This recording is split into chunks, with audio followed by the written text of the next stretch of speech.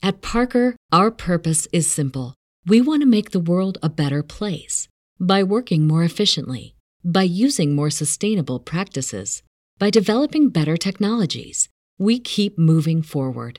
With each new idea, innovation, and partnership, we're one step closer to fulfilling our purpose every single day. To find out more, visit parker.com/purpose. Parker, engineering your success. Say goodbye to your credit card rewards. Greedy corporate mega stores, led by Walmart and Target, are pushing for a law in Congress to take away your hard-earned cash back and travel points to line their pockets. The Durbin-Marshall credit card bill would enact harmful credit card routing mandates that would end credit card rewards as we know it. If you love your credit card rewards, tell your lawmakers, hands off my rewards. Tell them to oppose the Durbin-Marshall credit card bill.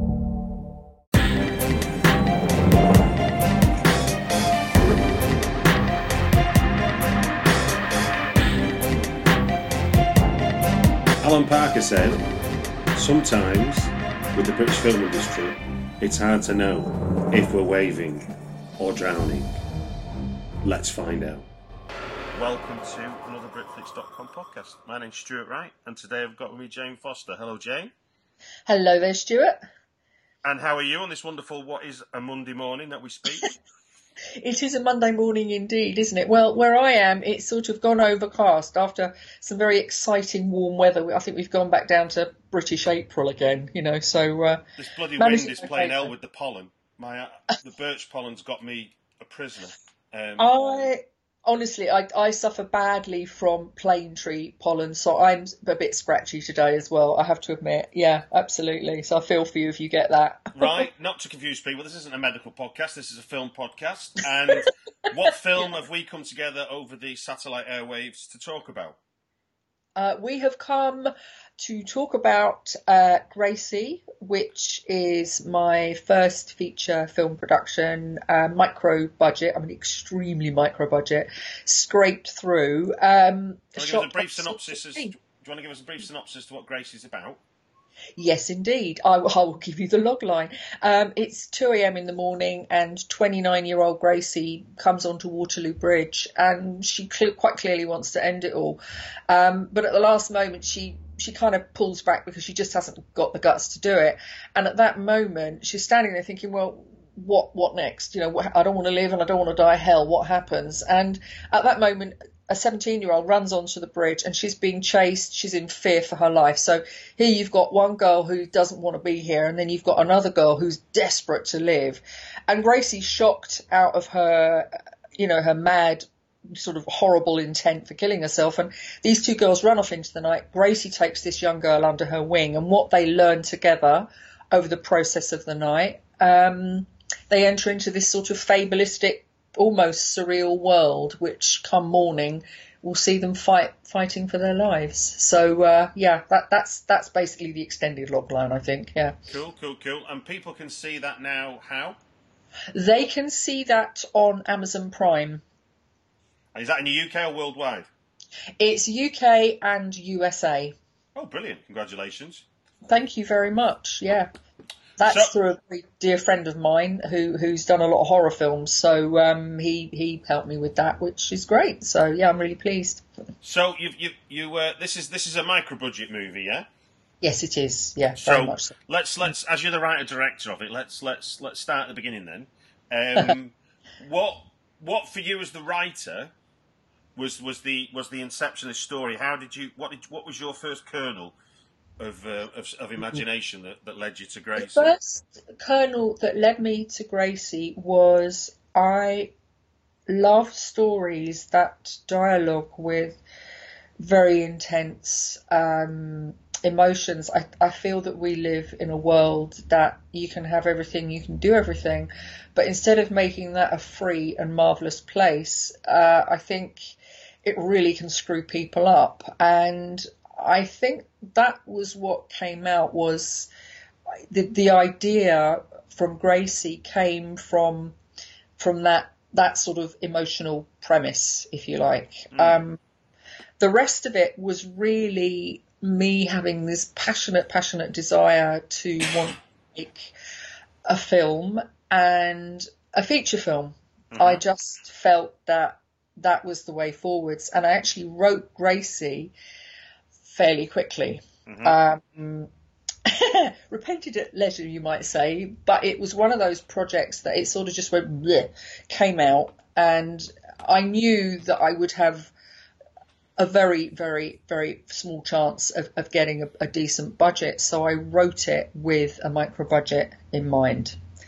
And as a Londoner, I think I knew what was available to me. I mean, it surprises me these days that people still think that it's expensive to shoot in the more expensive areas of London, when in actual fact, if you shoot in Westminster, where a lot of Gracie takes place, it's still pretty much free as long as you are not putting a camera down. If you're moving, as soon as you start creating traffic cones and Winnebagos, yes, they will charge you a fortune, but Westminster is actually free to shoot in, whereas sort of the Tower Hamlets or Ealing, where I live, is not.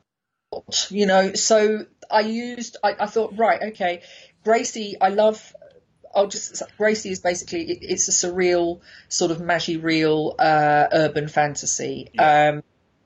And I very much write what I call those bigger style of genres. I love horror, I love sci-fi, I love fantasy. So it was, for me, the challenge in a structural sense as a writer and a director was to write a story that could fit in a bigger story world, but crunch it into a tiny budget. What's the appeal of magi realism then, as opposed to realism?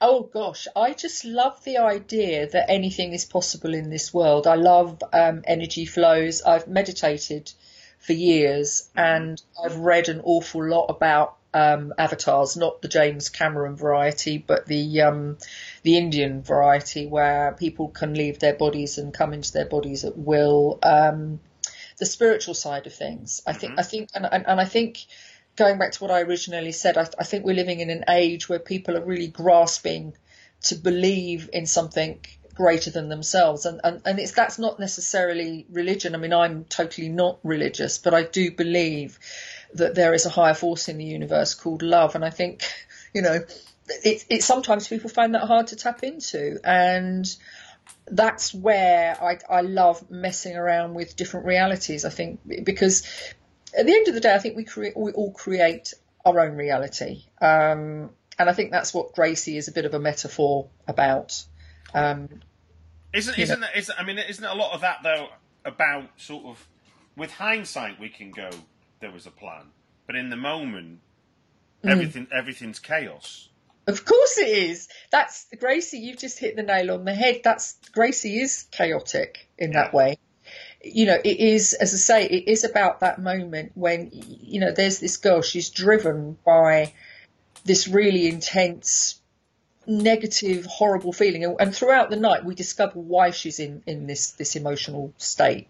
You know, what's pushed her down this path where she feels that she can't go on, and then what pushes her out. And there is an element of sort of spirituality coming in there, because at that point when she just wants to end it all and she realizes she can't, there's like a letting go in her. It's like she goes, okay, fine, I can't do that, but now what?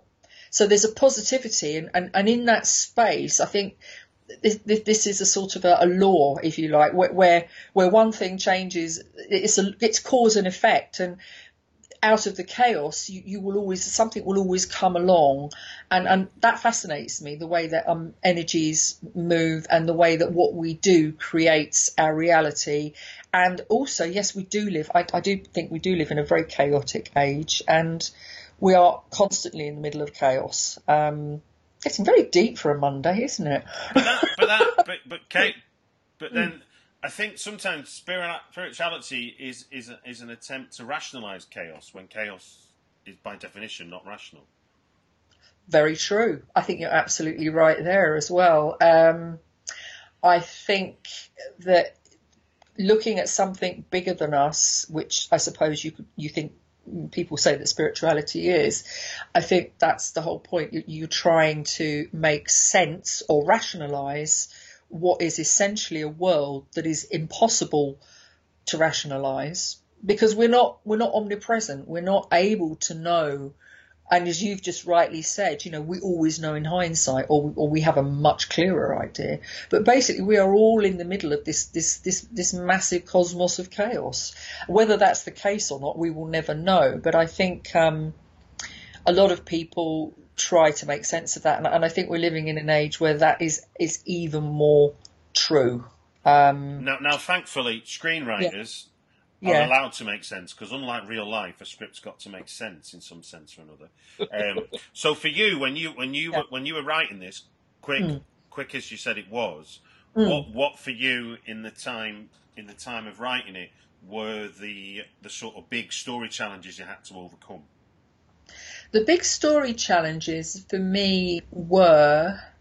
It's actually a very simple story. I would say they were more structural problems rather than story problems. I mean, the story is really, it's as I said, it's very simple. It's how these two girls relate. But then once you get inside of that, it's the plot. How do they do that? And how do you do that with a minuscule budget, and you stretch it over? And I think what I decided to do, I thought, well, okay, if I bookend it and I make it like a ticking clock, so it's till morning. There is, and this is defined by, as it turns out, there are people chasing this younger girl, and that is defined by what their plans for the girls are. So you get this. Sorry, that was my phone. I will just switch the noise off. There we go. So it's how you define those bookends and those structural moments. So, and what I did was with Gracie, I thought this is it's very much structured like a fable, or like a fairy story, in that way. So yeah, it's an incredibly simple story, but the actual structure of the screenplay is like a fable or a fairy story. Yeah. Okay. So yeah.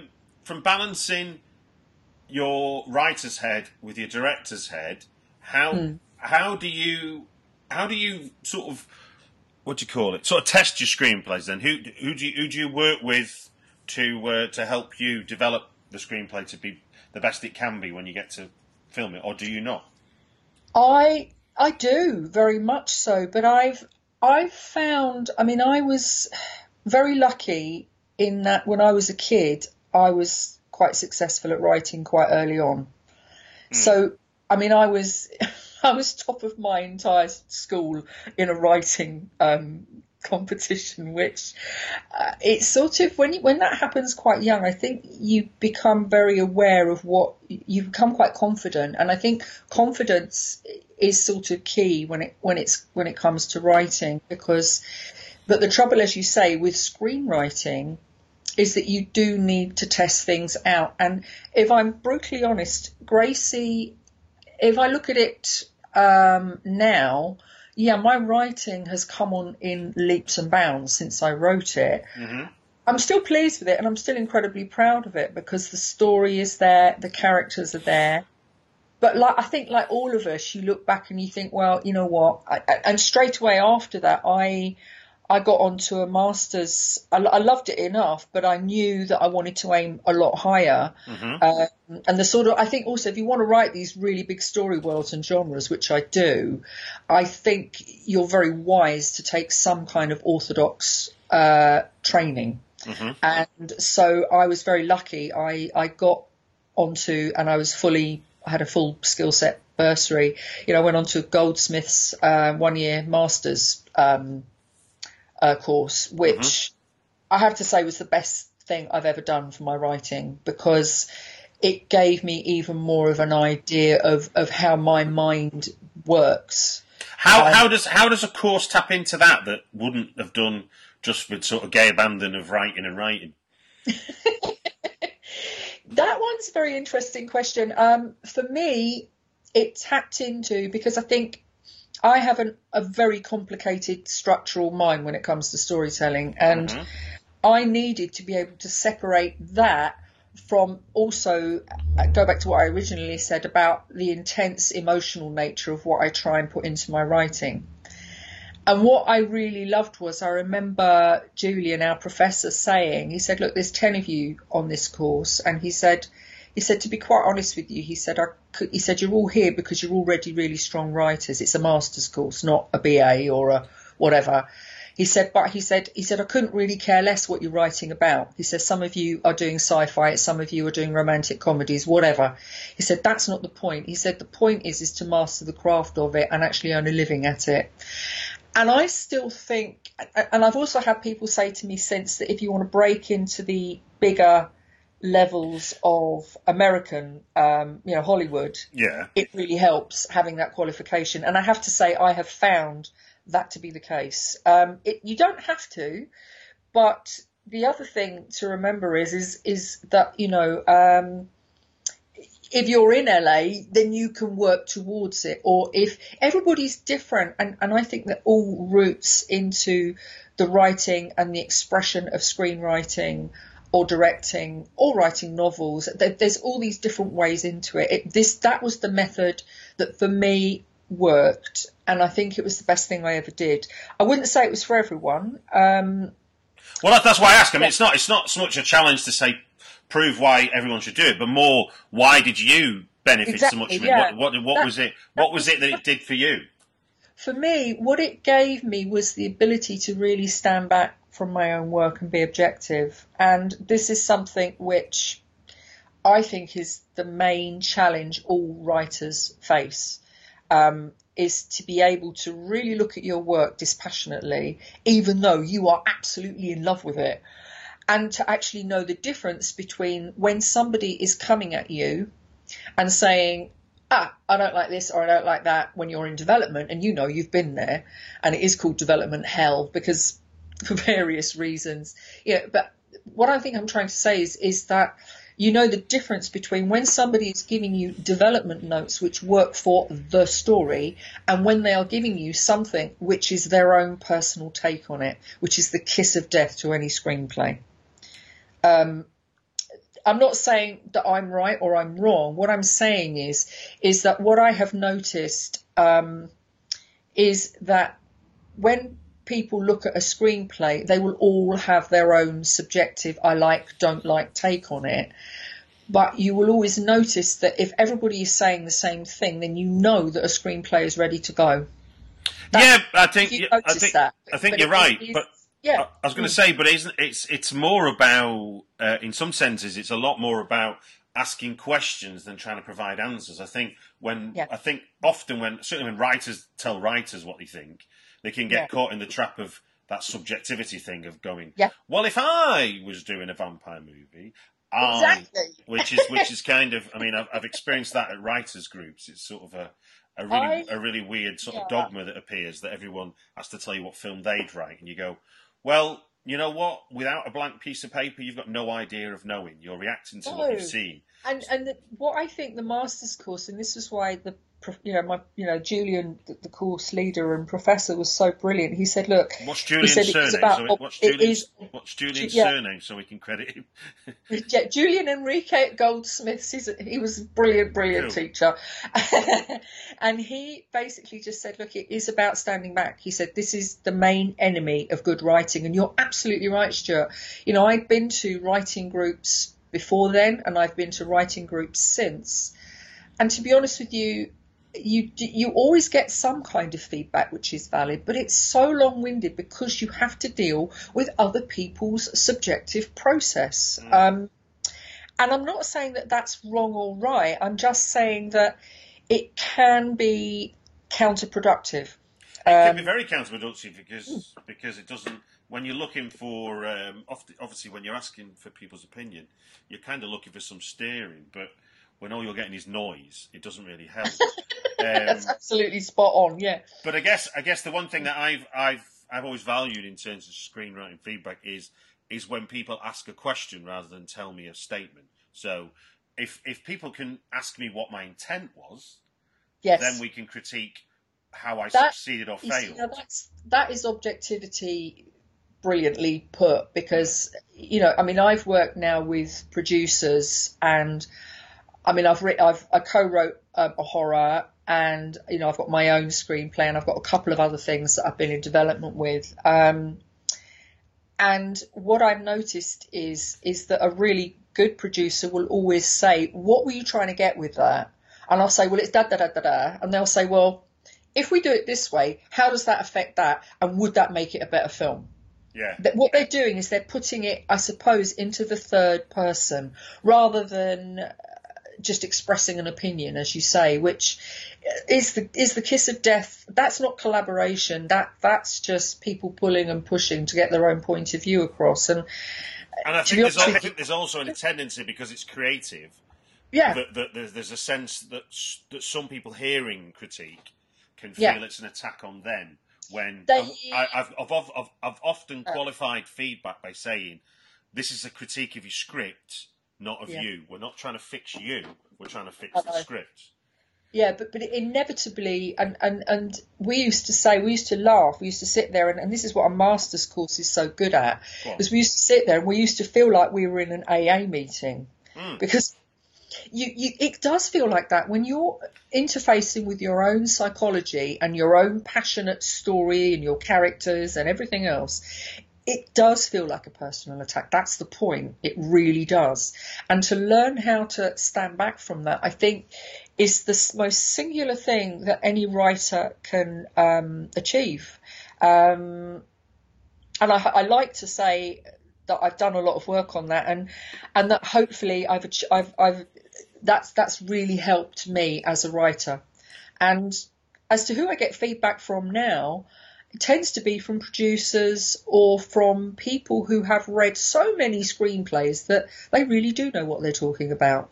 They've gone past that point where they're looking for something, they're looking for what they want to see on the page. Now, if that's the case, well, then commission somebody and tell them that that's what you want, and really be a gun for hire, for that producer.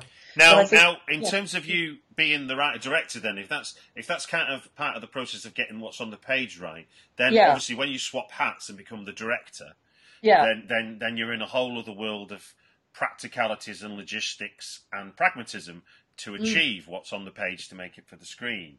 So how do you balance? Well, how do you balance that obvious transition when you're writing, i.e., keep your imagination alive without falling foul of the director that goes, we won't be able to do that.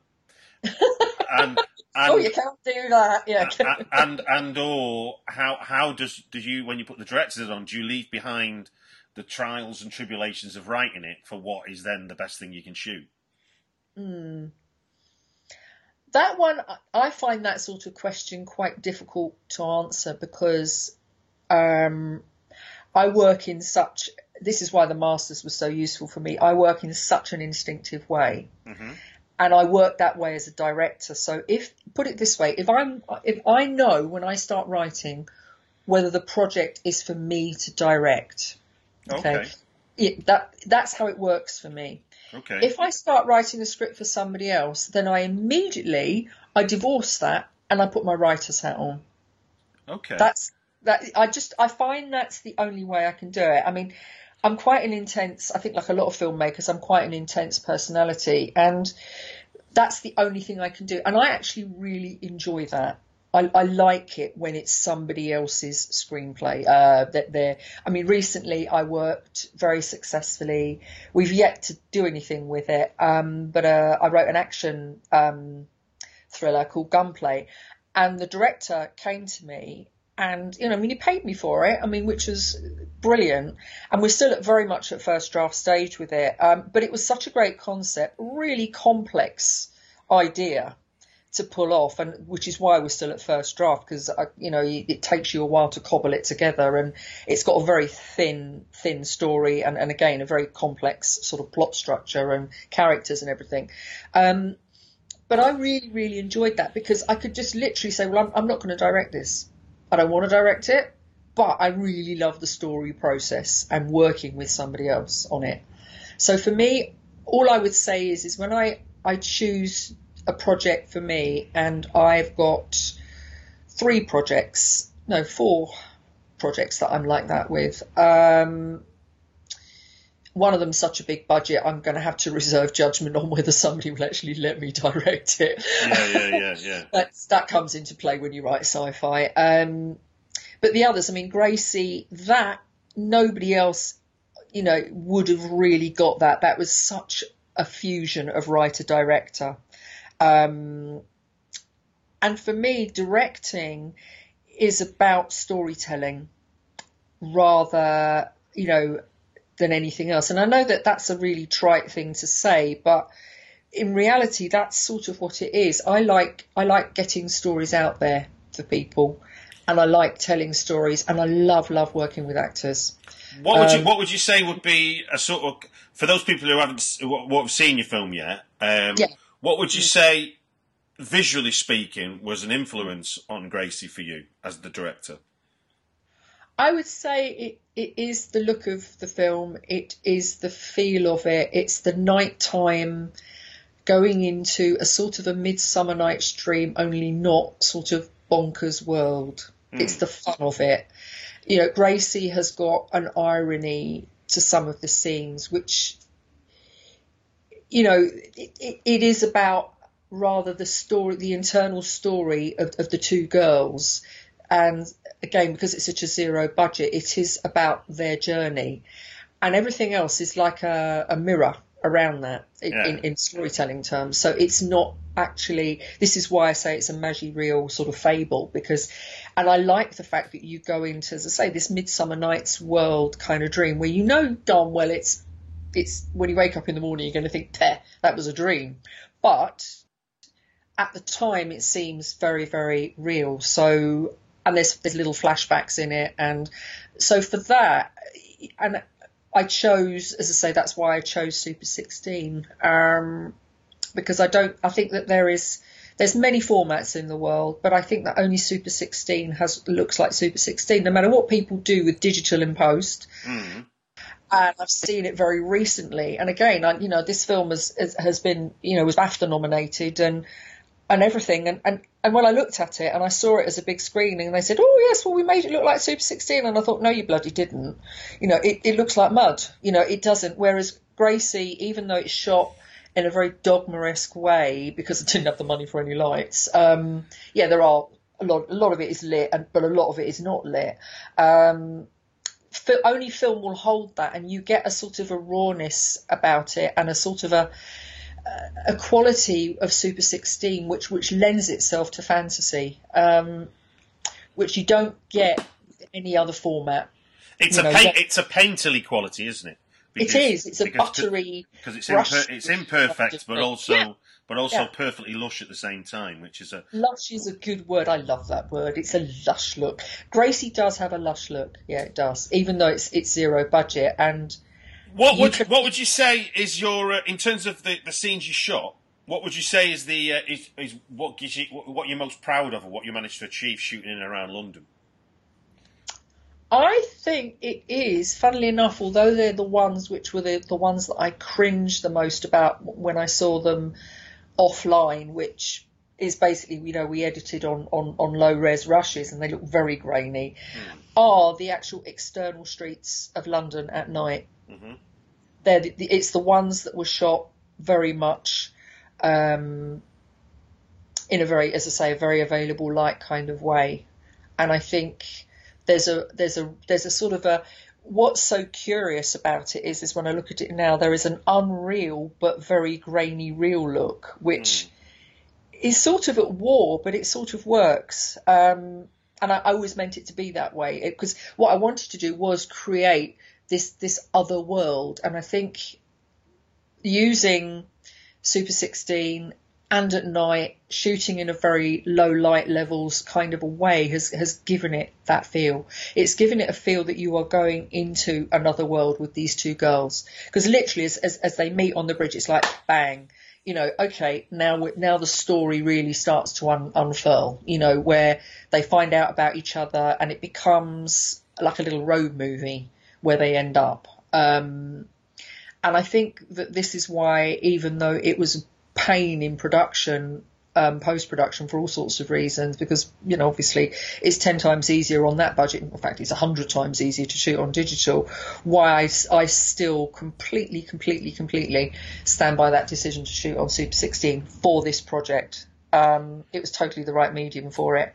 It may surprise people. I was going to say, it may surprise people to learn that you shot on film as opposed to digital because the way everyone talks about the film industry is that digital has brought the cost down. So we're all producers, we're all consumers. There's no no differential prosumers as they say. So why on a micro budget film did you choose to use an analog format?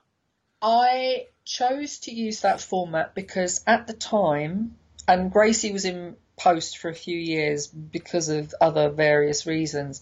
Yeah. But at the time, for the budget that I had, I took a risk because I thought the camera that I can get hold of at the time was not able, and that's how quickly digital has grown. The camera, I could have got a digital camera, but I would have had to have paid for it and got much bigger, stronger format. Whereas at the time, Super 16, I could get hold of a camera for nothing. So I thought, right, okay, I'll take a risk. Because for me, it was the right format at the right time for totally the wrong production reasons, I grant you. I took a massive risk and I paid for that. But having said that, I learnt the hard way.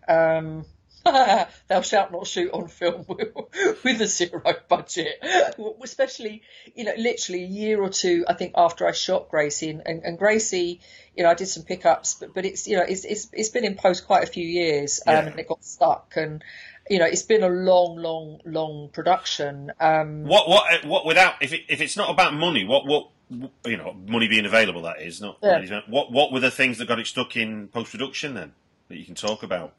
Well, yeah, I mean, I can indeed. What got stuck was that I had a post house and the lab went bankrupt, which was nothing to do with me, but which affected my post.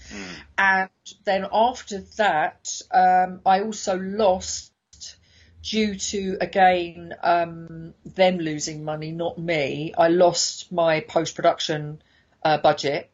So in the space of about a year and a half, 2 years, I sort of lost more or less everything, which that's the problem with film. If you then don't have the budget to come back out and scan the film, which is the most expensive part of it, you're a little bit stuffed. And then at that point, every cinema went very quickly over to digital projectors.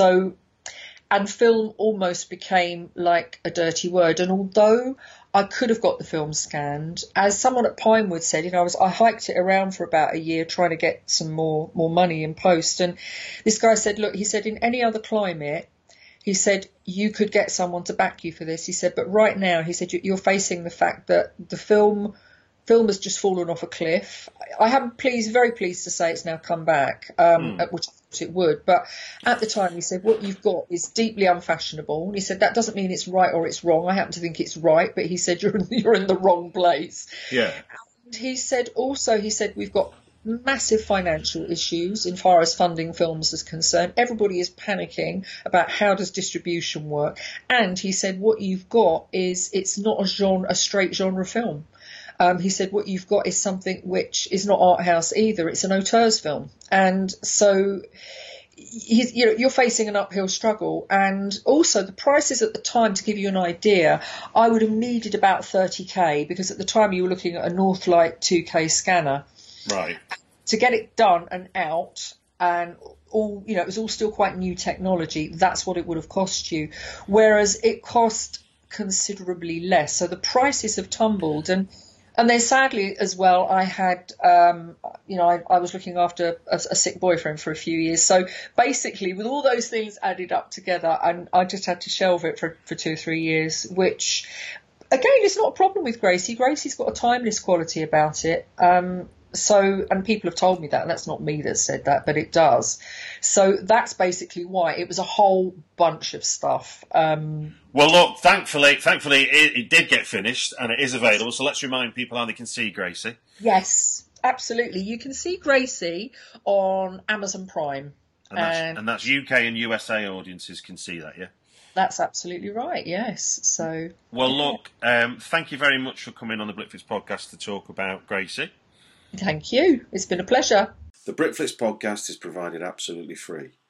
If you want to help me get the podcast out to more people, please take a moment to leave a review on iTunes Or if you want to help me out directly, there's a link in the show notes to my Patreon page. All contributions are welcome. And the music is by Chris Reed of thecomposers.tv.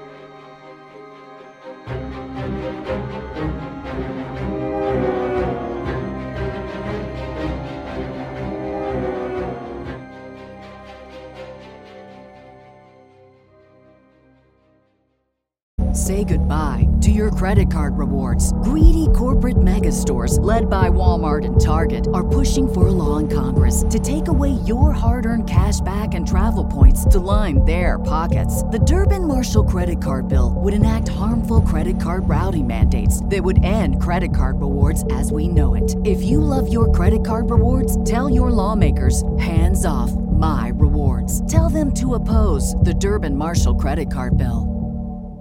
Hey y'all, Darius Rucker here. You know, a lot of people ask me, what inspires your music? And one of the big things is a strong sense of place. That's why I love my home state of South Carolina and want to share the awesome things it has to offer. From the beautiful mountains down to the sunny coast, it's got it all. Not to mention two of my personal favorites, great golf and amazing food. Come see why I love this place. Visit discoversouthcarolina.com.